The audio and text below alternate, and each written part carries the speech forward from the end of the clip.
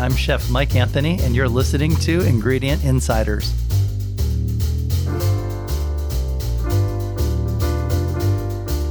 This is Ingredient Insiders. I'm John Magazzino. And I'm Andrea Parkins. On each episode of Ingredient Insiders, we'll be talking with chefs and authors about their favorite ingredients. We then talk to the producer of those ingredients. We learn about their history, how it's made, and why chefs love using it in their kitchens. Well, today is going to be a really fun episode. Let's get right into it. Eggplant. Love eggplant, John. Do you love it? I really do. Well, first let's talk about who's coming on in a few minutes. Yeah. We've got Chef Michael Anthony of Gramercy Tavern, a dear old friend, an amazing chef. I mean, one of the most iconic American restaurants right here in New York City. And I was so excited when we asked him what he wanted to talk about, and he said eggplant. I mean, it's one of my favorite vegetables. It's a vegetable that I describe as creamy, which I think is kind of unusual for a vegetable to have that like rich, luscious texture. No, I get it. So, I mean, I love it in baba ganoush, eggplant parm. You name it, I will put eggplant in it. I was growing up. Here's a confession. I have an eggplant confession. Ooh. I was always like freaked out and scared of eggplant. Like it's this purple, bulbous purple thing. And then it just eggplant it sounded weird to me. And like, you know, my family was, you know, like eggplant parm, like at a holiday, they'd break out a tray of this and I would stay like 100 feet away from it because I'd be like, I don't want that eggplant stuff. Like there's little seeds in there and stuff like that. And now I have to say that, like, if you put eggplant parm in front of me, I'm salivating again as I'm talking about it. Love to eat it. I love to make it. Do you feel like eggplant's like an adult vegetable almost? 100%. Like Brussels sprouts, all of those, you know, kind of vegetables that you don't really appreciate until you're older, I think. Definitely. I have to say, so, you know, John, I recently moved, and my new next door neighbor, her father, he makes his own charcuterie. They can 1,000 pounds of tomatoes ever They a jar. sound Italian. Are they Italian? Half Italian. And he pickles or almost preserves eggplant. And the first weekend we moved in, my neighbor gifted us this eggplant. Epic. He grills it. He puts it in a jar, covers it with garlic, herbs and olive oil, and it preserves in the jar. You can smear it on bread. Can you get me a jar? Yes, 100%. It was good. If I you have remember, dreams I'd like about a jar. this eggplant. Ugh, so good. We're also going to be talking to an amazing California farmer. I'm so excited about this. Sean Mindrum. He's the owner of Comanche Creek Farms. Yeah. And he's growing some unique heirloom varieties of eggplant, not just, you know, kind of the globe that we're used to. So I can't wait to hear all about all the different varieties and what he's up to in California. All right. Well, this is the eggplant episode of Ingredient Insiders. It's going to be a real fun show.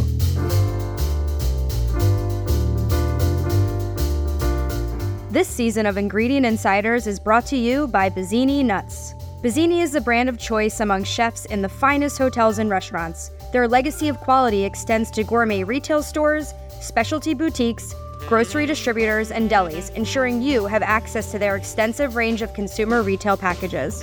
It all started in 1886 when Italian immigrant Anthony L. Bazzini began selling nuts by the pound to bakers, street vendors, and individuals during the Great Depression. But Bazzini Nuts isn't just about peanuts. They offer a delightful array of nuts like cashews, almonds, pecans, pistachios, hazelnuts, and more, plus a tempting selection of dried fruit, including apricots, cranberries, figs, dates, prunes, and tomatoes. So whether at the ballpark, in the kitchen, or indulging in some well-deserved self-care, choose Bazzini Nuts. With a legacy spanning 137 years, they're here to serve your needs with the same consistency, reliability, and quality, making them an iconic name in the world of nuts and dried fruits. Bazzini Nuts, tradition, quality, and taste all in one. Taste the legacy today. This episode is in partnership with The Chef's Warehouse and produced by Gotham Production Studios in New York City. I'm so happy that we have Chef Mike Anthony here today. We've known each other a very long time. He's a big deal. Back into the 90s. He's a very big deal. Yeah. But I was talking to Todd Hayes, who's a veteran Chef's Warehouse sales rep. And Todd had come from a meeting at Gramercy Tavern. He's like, John, you know, I was talking to Mike Anthony. You got to get him on the podcast because he's a wealth of information. He's so passionate about everything. And I was like, done. Todd's the best. within 10 seconds, I was texting you saying, will you please come on our podcast, begging I appreciate them. it. Yeah. Thanks for I've known having me. you. Yeah, it's so nice to have you. When did we meet? You were working in New York. You've been working in New York forever. My first sous chef job was at March Restaurant. And I think that's probably where we Yep. got to know each other. Chef Wayne Nish. Wayne Nish, Joseph Scalise, beautiful restaurant on 58th Street. In a townhouse. It was in a townhouse. It was like a jewel box. And it had such a great reputation in New York City, but also kind of in the industry. Andrew was in elementary school when this was happening. Yep, that's correct. What years were you there? It was ways back. This was back there. 1990s. Yeah, it was in the Yeah. 90s. I moved to New York City in 95, and I worked at the restaurant Danielle, which was an amazing way to get to, learn about the city and that amazing restaurant. And I worked there for a couple years, and then Wayne hired me as a sous chef. I started placing orders, and it was completely unqualified. But thanks to you and others, we found our way. That was great because I was unqualified too back in the mid 1990s. So we were just making it happen. We were all unqualified. Exactly. And then from there, you went to Blue Hill. Yep. Was it right from March to Blue Hill? Yeah. I was in the city at first, and then moved up to Westchester. And you were at opened Stone Barns. Amazing. And I think that when you were at Blue Hill and when you were at Stone Barns, and maybe this was true before, but you really became someone who was immersed in the farmers markets and the local produce scene. Yeah. In all these artisanal producers. Was that a result of being with Blue Hill, or was that just something that inherently you were doing already? It's the ethos of that restaurant and that organization.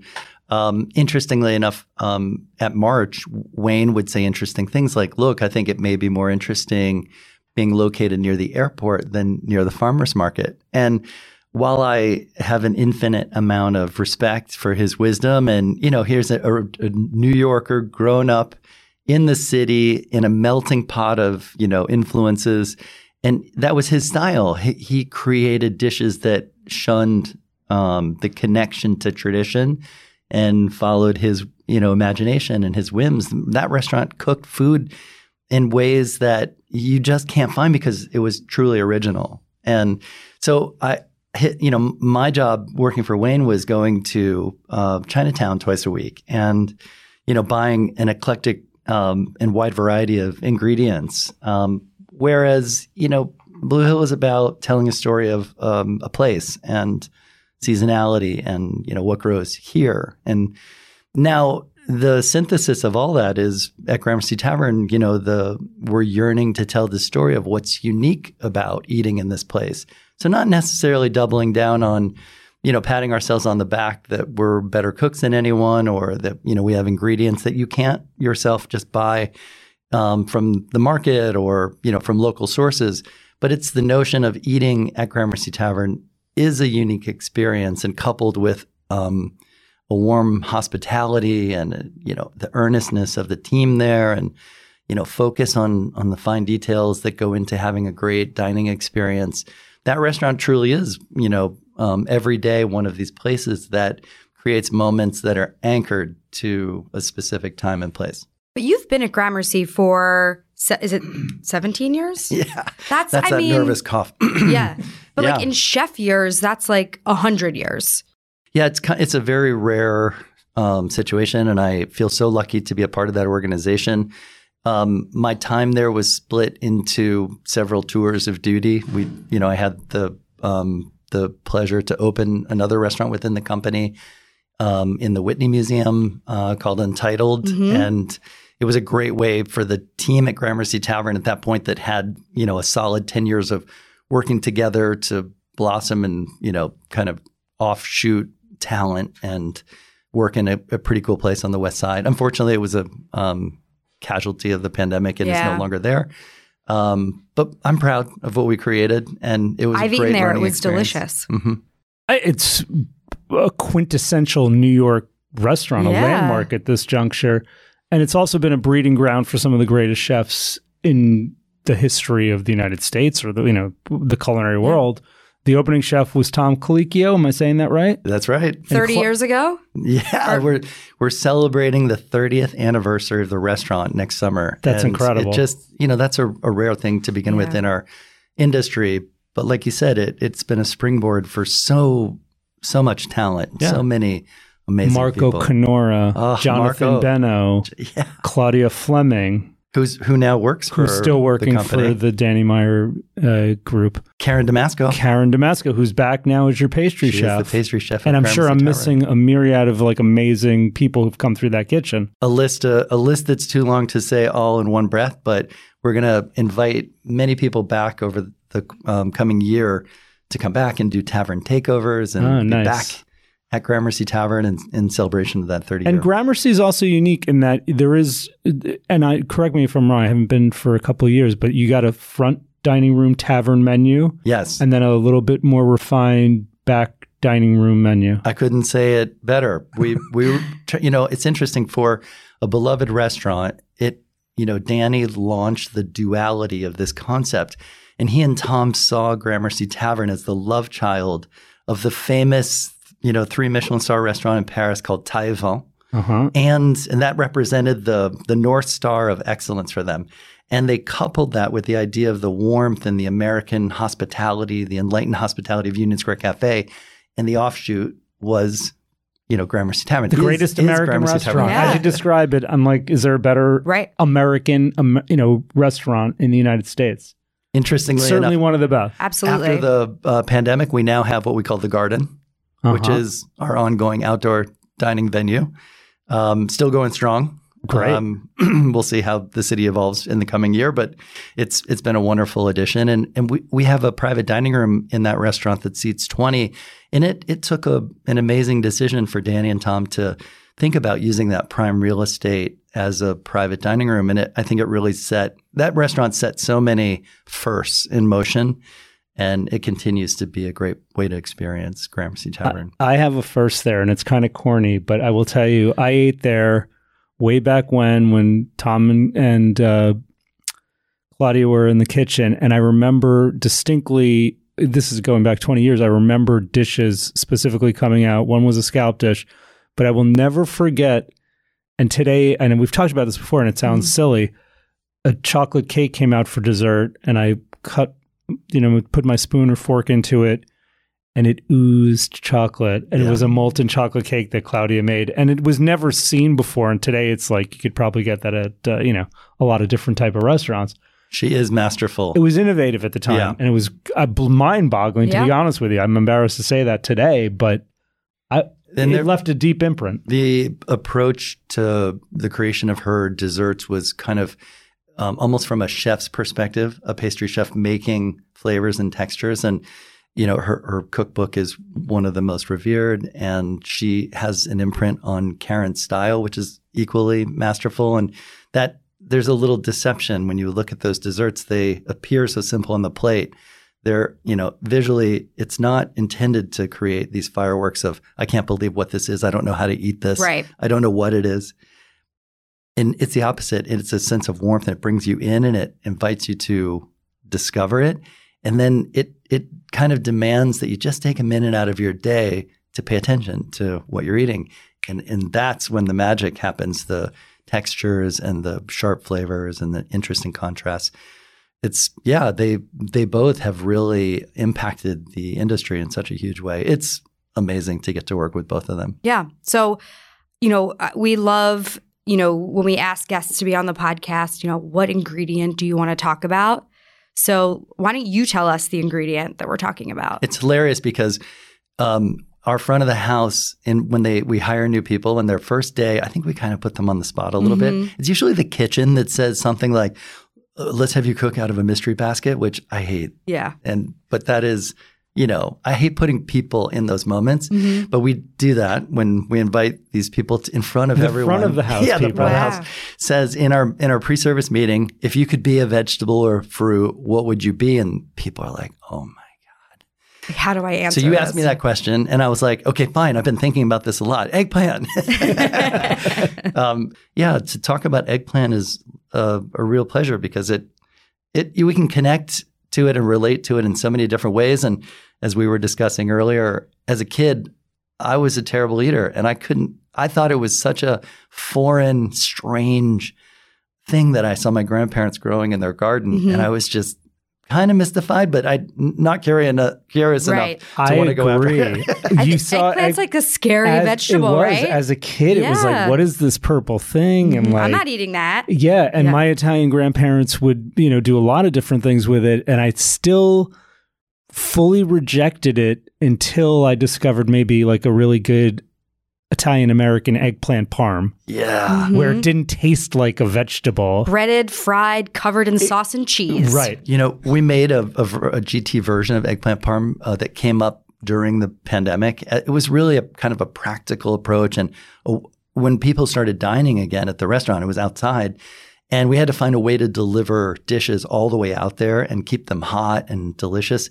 And I think it was one of the things that Danny enjoyed the most about those kind of early days, 2-3 years ago. We were getting back into it, is that GT version of the eggplant parm. Eggplant parm. I mean, I think that was like the entry drug for me for eggplant. Yeah. Yeah. But my mind also goes so many places. So I see the word eggplant in your note back to us, and the first thing that came into my head was baba ganoush, and Mediterranean flavors, and how I thought about char, I thought about herbaceousness, I thought about creaminess. And then I was like, wait a second, eggplant parm. And then you think about Asian dishes and how, it originated in China. So, there's such it spans every single culture. The first thing that popped in my head was ratatouille. There you go. Because I've been making it all summer long. John, I can see the fireworks. Exactly. Yeah, exactly. Anyone can cook. So let's talk about eggplants when you go to the market. There's so many. I don't know that everyone is aware of how many varietals there are. We, consumers go to the supermarket, they see that big glow purple looking one, but there's a lot of different ones. Tell us about some of the different eggplants that you come across at the Green Market. Specifically at Union Square Green Market. Yeah. Well, one of our closest partners at the Green Market, Norwich Meadows Farm, is a very adept at growing eggplant. And like all plants, it has to do with the way they nourish the soil that they grow in. And their farm is located in central New York. Norwich, New York is in Shenango County, kind of a little closer to Syracuse than New York City. So it's a long drive. But they grow a great Asian varietal that is maybe about an inch to an inch and a half, 2 inches in diameter. It has a kind of the best of both worlds. It has the meatiness that you expect from kind of a large Italian variety. And it also has the delicateness of kind of a lot of Asian varieties. And, with eggplant, one of the challenges for people, for cooks of all kinds, is dealing with the bitterness. And so the first things first is when you buy certain varieties, the bitterness is really almost non-existent. And so that's one of the things that has steered us in that direction for loving those curly, long, lavender colored Asian varieties. So eggplant is a great one because it grows so prolifically, and we use a lot of it at the restaurant. You were talking about baba ganoush and the char. I mean, it's just a perfect partner for the tavern, which has a wood burning grill. And a couple of years ago, we stopped looking at that as the all American grill and started thinking about how do we cook with fire. Yeah. And so in it, on it, around it, using smoke to flavor the food. And so it has a natural affinity to that style of cooking. Not an easy way to cook if you go into the tavern and you only see two cooks. And so a lot of people will say, a lot of guests will say, wow, this is a big restaurant for 2 cooks. Obviously, that is just one station. And it's a very hard one. But it's also pretty cool to get to cook over an open wood burning fire. Yeah. Do you cook, like I'm picturing like your kitchen, and is it something that you do? And keep eggplant on the counter? Or I have 3 kids, and pickled eggplant is not their favorite thing to eat, I will have to say.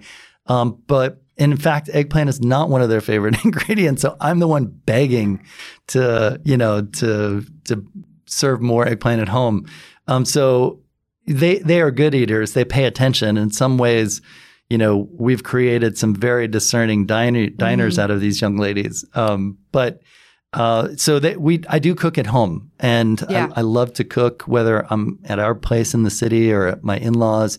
My brother and sister-in-law make wine at Channing Daughters Winery and are amazing cooks.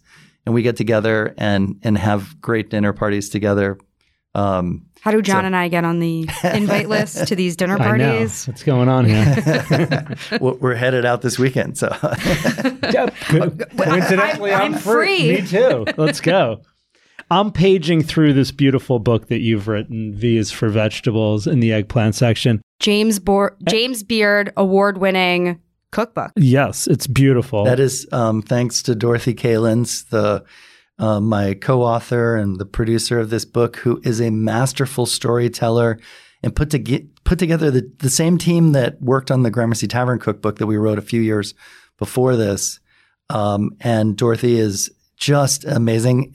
She's a close friend, and as it turns out, we live in the same building. So this book came together in her apartment, and it was, I think, one of the kind of magical qualities of this book is no matter how much you tone down recipes when you're shooting them in a restaurant, restaurants are filled with stainless steel and professional equipment, and every chef says this is simple cooking, and we roll our eyes and say, sure it is.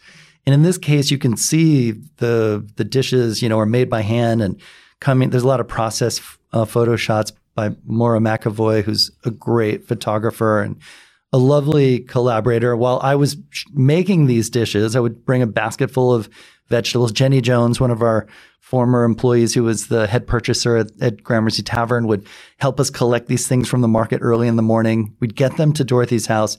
I would cook. Maura is like on the counter, on the table, on the chair, shooting as it happens. We would write the recipes in the moment, eat them for lunch, make adjustments, and in a year, this book was shot and done. So it was a real privilege, and we had a great time working together, and it's thanks to her. Here, flip the page, John. I'm seeing this recipe here, grilled eggplant with miso glaze. Yes. Let's talk about that. Okay, so we were talking a little bit about my grandparents and kind of looking at it through an Italian lens. But I started cooking professionally in Japan. I had graduated from college and was traveling and exploring and wandering. And I decided to give it a shot. I had always been interested in restaurants. And quite frankly, I thought I had missed the boat. But I was a long way away from family and friends. And I wrote a letter to the food critic of the International Herald Tribune. Didn't know the guy. He answered. Wow. And I said, I'm interested in working in a kitchen. Is that even possible for an American living in Japan?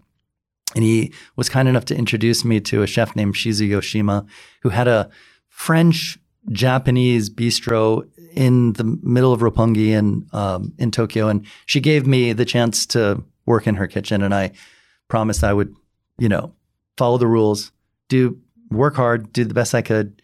And I thought I was going to die. It was a very tough experience. Well, it had to be a life-changing experience. It was such an amazing experience. I learned everything that I picked up years later in cooking school in my first few years of cooking, and all in that first year. She was such a good teacher. But you know how in restaurants frequently, maybe even involuntarily, you kind of live out your experiences. Sometimes they're rough. And, historically in Japan, apprenticeships are a little formal and can be a little rude. And in her case, I got the full sense that it was important to transmit knowledge and information, and not just like how to make things, but how to work. And it made me fall in love with the business, because there's not a day that I don't think about those sensible things. What's the right tool for the right job, the right size pan for a particular dish, the time frame involved, the preparation, the mental and physical preparation, and all those things I went back and I have all the little notebooks that I took in that first year working in her restaurant. And do you speak Japanese? I mean, was there a language barrier? I was studying the language then really diligently, and I knew he's so smart. I knew it. Well, I think language is a way to connect with people, and if you don't learn the actual words and the phrases, and you're not trying to understand the culture, it's tough to get it from the outside. So yeah, that's something I've always been interested in. And I was lucky enough that it kind of, I was able to throw myself into it, and she did not, make it easy. So I have these expressions of like, what does such and such mean in Japanese? And I would go back and now I know it means like, do it like this, you dummy. That's funny. Does she still have a restaurant in Tokyo? The restaurant has changed hands and she's in retirement. But a couple of years ago, I took 2 sous chefs from Gramercy Tavern, Howard Kalashnikov and Saman Javid, with me on a trip. We were cooking at the New York Bar and Grill in the Tokyo Park Hyatt. And I took them in the neighborhood to show them. And it was such a mind-bending experience to see them walking down the street. That was such a lonely place for me early on. I was having, such a long year and a half of working there and struggling and seeing these 2 giants walk down the street, looking lovingly at the place where I had worked was pretty cool. But unfortunately, yeah, she has since retired and moved on. And, the reason why I bring this up is because I had another revelation with Eggplant living in Japan is like, again, the varietals are so tender and so sweet. And there's a recipe in this book called dengaku, which dengaku is at this point, I think, becoming quite familiar in the West. It's a savory and sweet combination of miso paste, mirin, sugar, sake. And it's easy, as many of these core elements of Japanese cooking are, to bring together. These days, most everyone who likes to eat in the States is familiar with miso. We have access to a lot of great misos. It's a direct connection to the simple fermentation process of, soybeans, koji, and a little salt. And the flavor profile is so magical. And combined with the meatiness and the sweetness of the eggplant itself, whether you grill it or saute it, roast it, and then kind of coat it in this paste and then finish by caramelizing it, it's just an irresistible combination and such a great way to kind of explore really Japanese home cooking. Dengaku kind of refers to, I guess, the word itself refers to festivals and some, connected to rice plantings, et cetera. It's an ancient word. But it's an everyday flavor combination. It's in everybody's table at home in Japan and in bento boxes. And so a great way to kind of bring that into your home if you're cooking here. That's great. I mean, one thing I was going to say, I've been to Tokyo once. I was very surprised to see how much miso glaze there was on traditional foods.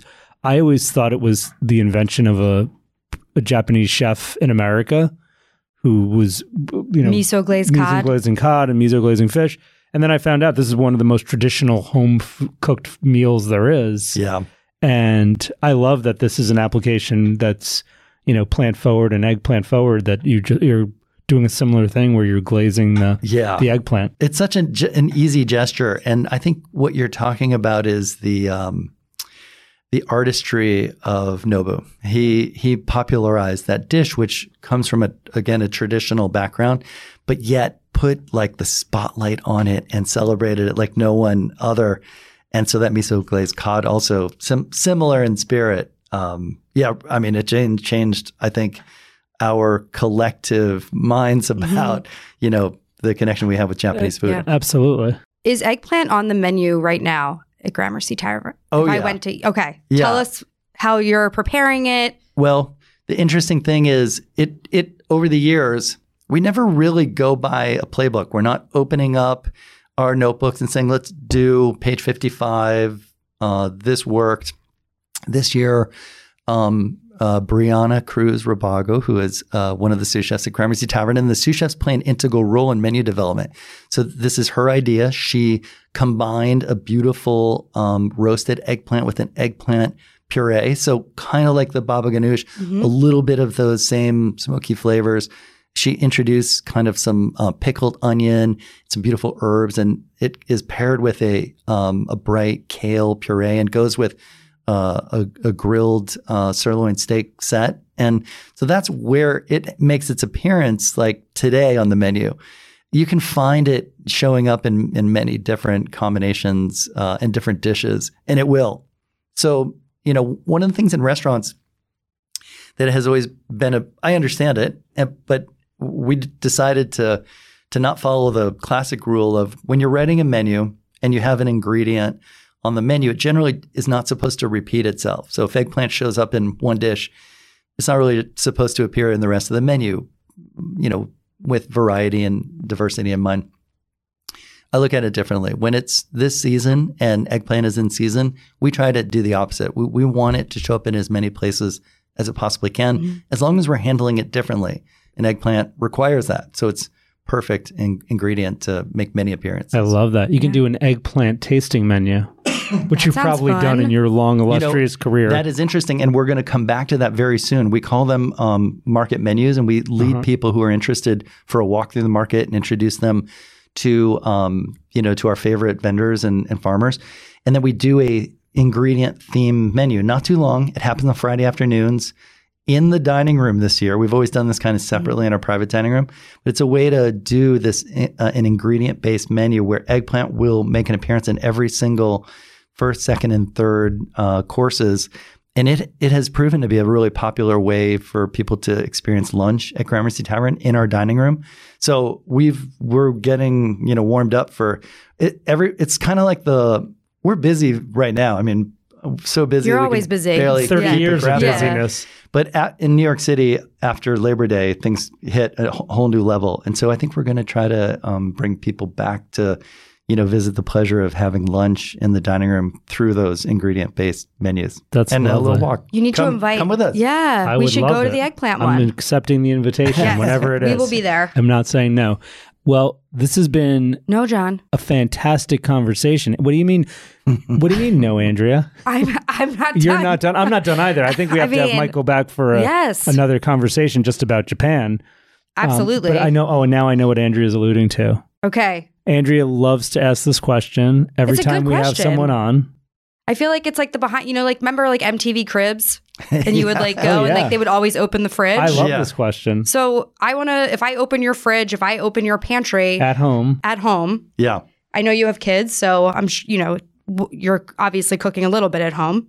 Do you cook at definitely. home? Oh, I do, for sure. You're a home cook? Okay. Mm-hmm. What are the 5 ingredients that you have to have at all times? In the pantry. 5.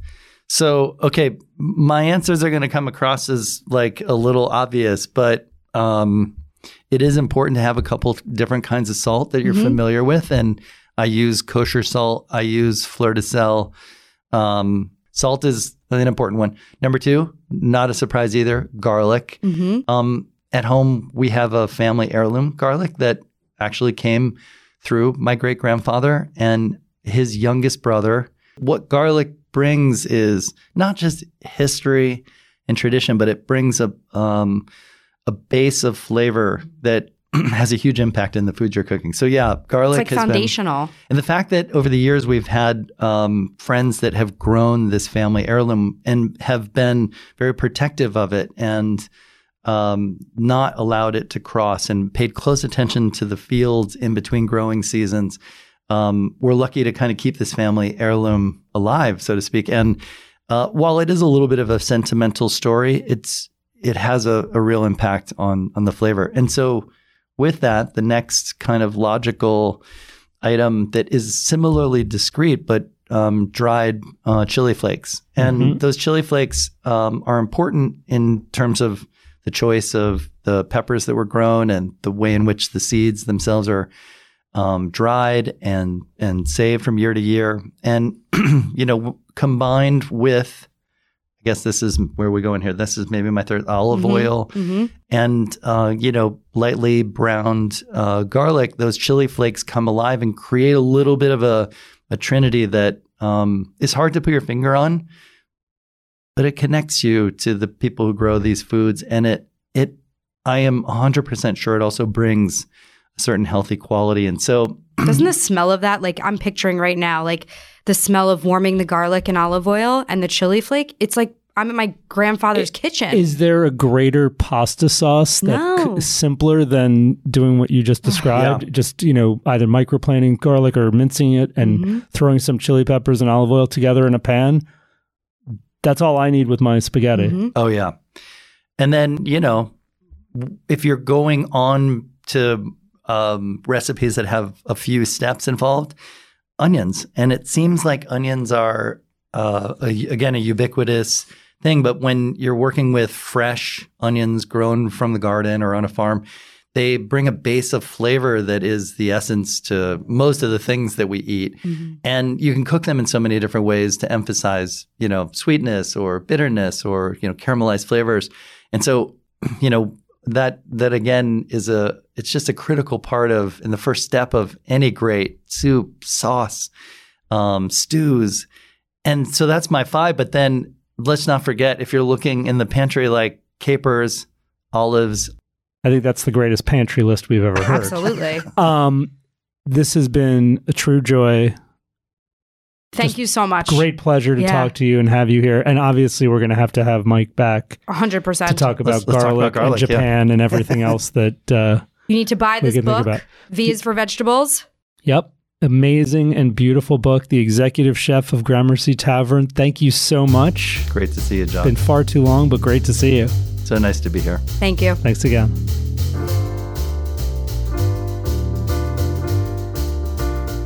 For more than 30 years, Tribeca Oven has been committed to providing you with great tasting, handcrafted, frozen, par-baked artisan bread.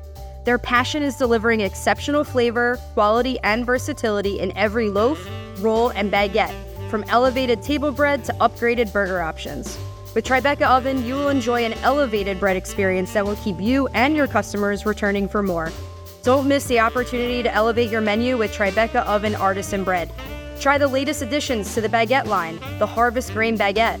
Featuring a hint of sweetness, topped with a special blend of cracked wheat, flax, oats, rye, and sunflower seeds, which is also incorporated into the dough, this baguette will bring a uniqueness to your table bread offering or sandwich menu that will keep your guests' taste buds satisfied. One taste is all the proof you'll need. Contact your sales rep today to request your samples. All right, John, we are here with Sean Mindrum from Comanche Creek Farms. An incredible farm.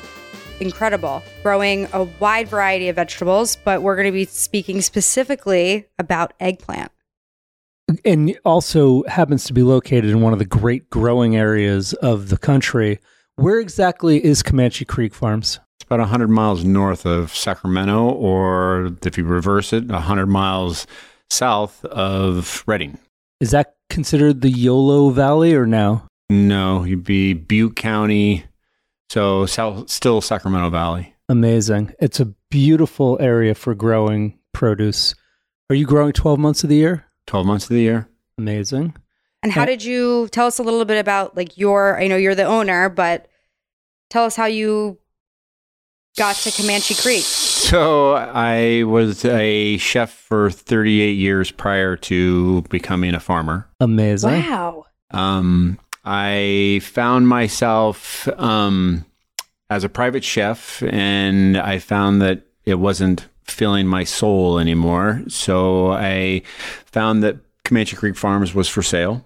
And I turned around and I knew of Comanche Creek product as buying it as a chef when I was the chef at Mustard's in Napa. Oh, wow. Mm-hmm. And as things kind of progressed, I worked the farm one summer and it was for sale. So I found someone to help me purchase it, and away we went. Are you happy with that decision? Because farming is, I have this wonderful vision and dream that it would be so romantic to have a farm. But on the other hand, I know it's such hard work. 24/7. So are you happy with this decision? I'm happy with the decision. The decision is based on the fact that not only can I make a difference in people's lives with food, but I can make a difference in people's lives that help work that farm. Yeah. And from every facet that goes from that farm, I can help change their lives and help make their lives better on all ends. That's fantastic. Instead of just being it on a plate and then you shake hands and you see them go bye-bye. That's got to be really fulfilling. So how long have you owned Comanche? Since 2019. Okay. Awesome. What are the main items that you're growing at Comanche? We're going to talk about eggplants today. Yeah. I have a lot of questions. What are you growing at Comanche? So our main commodities would be summer squash and tomatoes and cherry tomatoes. Mm-hmm. On average, our varieties for cherry tomatoes and summer squash vary in varieties, but they also vary in how many we grow each year.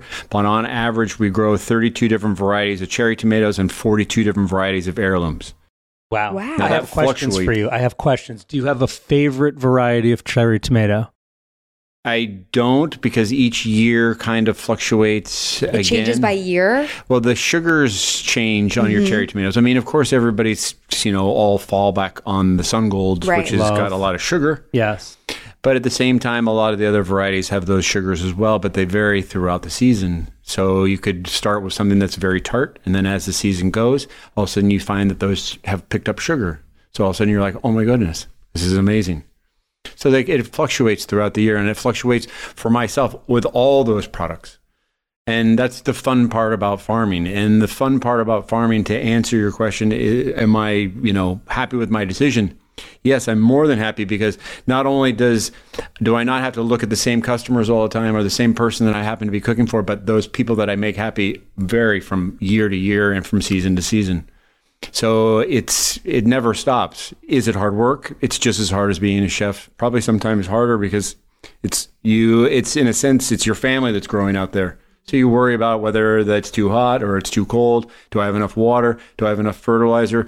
Did I do the proper, rotation of crop this year? So it becomes not only your little kid, but it's your family. Yeah. I want to talk more about tomatoes and summer squash, but I also want to know how many varieties of eggplant, and kind of learn a little bit about the eggplant season. So eggplant season is similar to okra, which for at least on our farm. Now, let me take a step back real quick. So eggplant and tomatoes and all varieties of anything can have different seasons for different places on the planet. And for Chico, California, being is the high temperature that it is, especially in the middle of August, and eggplant liking those temperatures, the flowers didn't start to really, really bloom this year until probably middle of July, but we planted them in May. So, but the plants look unbelievable this year. Last year it was a little bit earlier, and now it all depends on the heat. But usually we put our eggplant in the ground in around late April, early May. Okay. Mm-hmm. And then you don't really get fruit until August. But again, depending on, what you got going on. And then it will keep having fruit for at least for us in Chico until probably the first frost, which is usually about late October, early November. Tell us about some of the varietals you're growing. You're growing the Globe. Is it the Globe eggplant? Globe. Am I saying that right? Yeah. There's a Globe artichoke too, right? I was confusing myself as I said that. Globe, we've got Globe growing. The year before, we used to do Japanese eggplant or ping tong long, which seemed to be everybody's favorite. But then that kind of, dropped off. So then we turned around this year and we grew 3 different types. We grew a white eggplant, and then we grew the Globe eggplant, and then we grew the Bianca eggplant, which is that nice kind of purple shaded white eggplant, which is beautiful. And then we just do either straights or we sell it as a mixed variety. As you described that, you kind of brought a thought into my mind, which is, are you planting dictating upon what the chefs and restaurants or retailers are asking for? Or are you planting just because you got some cool seeds and you want to check out what comes out? So it'll be both. You're definitely a risk taker being a farmer, for one, because you're at Mother Nature's whim. Yeah. The other part is you're also at the consumer's whim, whether it's going to be popular, whether it's not going to be popular. So eggplant is a touchy one because not everybody loves eggplant. Mm-hmm. So the Japanese eggplant dropping off, I was like, and that's a specific customer that's going to go after the Japanese eggplant. So the Globe eggplant, I was kind of like, okay, hey, it's a, wide range variety. Right. So therefore, maybe our chances are a little bit better of pleasing some people. And the fact that we're growing 3 different types, we could either do straights or we could do a mix. So this year, unfortunately, it's been a little rough on eggplant, only because eggplant they just didn't flower as much as they should. Now, whether or not that was our issue as farmers or whether it's Mother Nature's, I'll never know that, because it also, from hearing through the grapevine, other farmers are having the same issue. I was going to ask, do farmers talk to other farmers and say, hey, you know what? I'm not getting flowers here. Yeah. This one's not growing. Are you having the same issue? Or do you guys keep it close to the vest? In the first years of owning Comanche Creek Farms, it was a little rough on the farm only because and I don't want to throw anybody into a category, but at the same time, some of the older farmers seem to be a little bit more reluctant. And I've never been that way even as a chef. Just because my tiramisu recipe, I can make it my way. If I turned around and handed you the recipe, it's going to turn out completely different. Sure. Unless we follow each other's backs all the way through. Right. So reaching out to other farmers and saying, hey, what are your experiences, was rough the first 2 years. But now as I kind of have a little bit more sea legs myself and probably gained a little bit more respect with other farmers there, and I'm still standing. So it's been a little bit easier now, and more people are reaching out, which I think should be the case because we're all in this boat together and to help each other. Yeah. Why not? Friendly farmers helping one another. I like that. And then you said harvest is in August. Is there eggplant? Do they hold over for several months? Or is it something that's got to be sold? And yeah, eggplant, you got about maybe 2 weeks. Got it. And that's making sure you have the proper conditions to continue to, take care of it. Yep. Which would be ambient, 55 degrees, something that's not too cold, not too hot. Eggplant tends to get wrinkly quick. It's also got a sticky skin, so therefore you need to wrap them when you pack them. Eggplant's a funny thing. It is. Do you refrigerate it? I do when I get them at home. Yeah, it's best because, the unfortunate part is by the time you get it, it's probably at least a week old from the farmer unless you're getting it direct. Yeah. So tell us, as a former chef who's now a farmer, what are your favorite recipes to make with eggplant? Eggplant for me still, I know it's going to sound funny, but there's still just two ways that I like eggplant. One, I like it simple and I like it tempura fried. Yeah.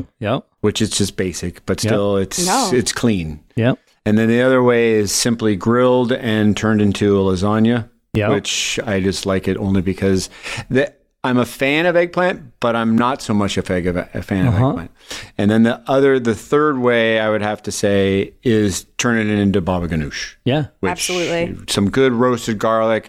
Take that eggplant and roast it down over the fire, and then peel it, puree it, a little bit extra virgin olive oil, some roasted garlic, a pinch of salt, and you're happy. I love that answer because I thought when you said two ways, the thing that immediately popped into my head was eggplant parm. And baba ganoush. Breaded fried. No, not and caponata. Oh, yeah. Almost like, the Sicilian Italian style. Yeah. Sure. Or even like a ratatouille. Yeah. Well, this has been awesome. Thank you so much for joining us. Yeah, I've learned so much in 15 minutes. We love Thank you, talking Sean. about. Thank you for having me. Yeah, Absolutely. Great to have you here. Thanks. Comanche Creek Farms in Chico, California. Awesome. Thank you. Thanks. Thank you very much.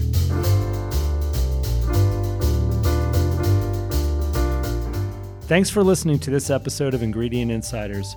Follow us on Instagram at Ingredient Insiders. You can find the products we discussed on today's episode at chefswarehouse.com or at your favorite specialty retailer.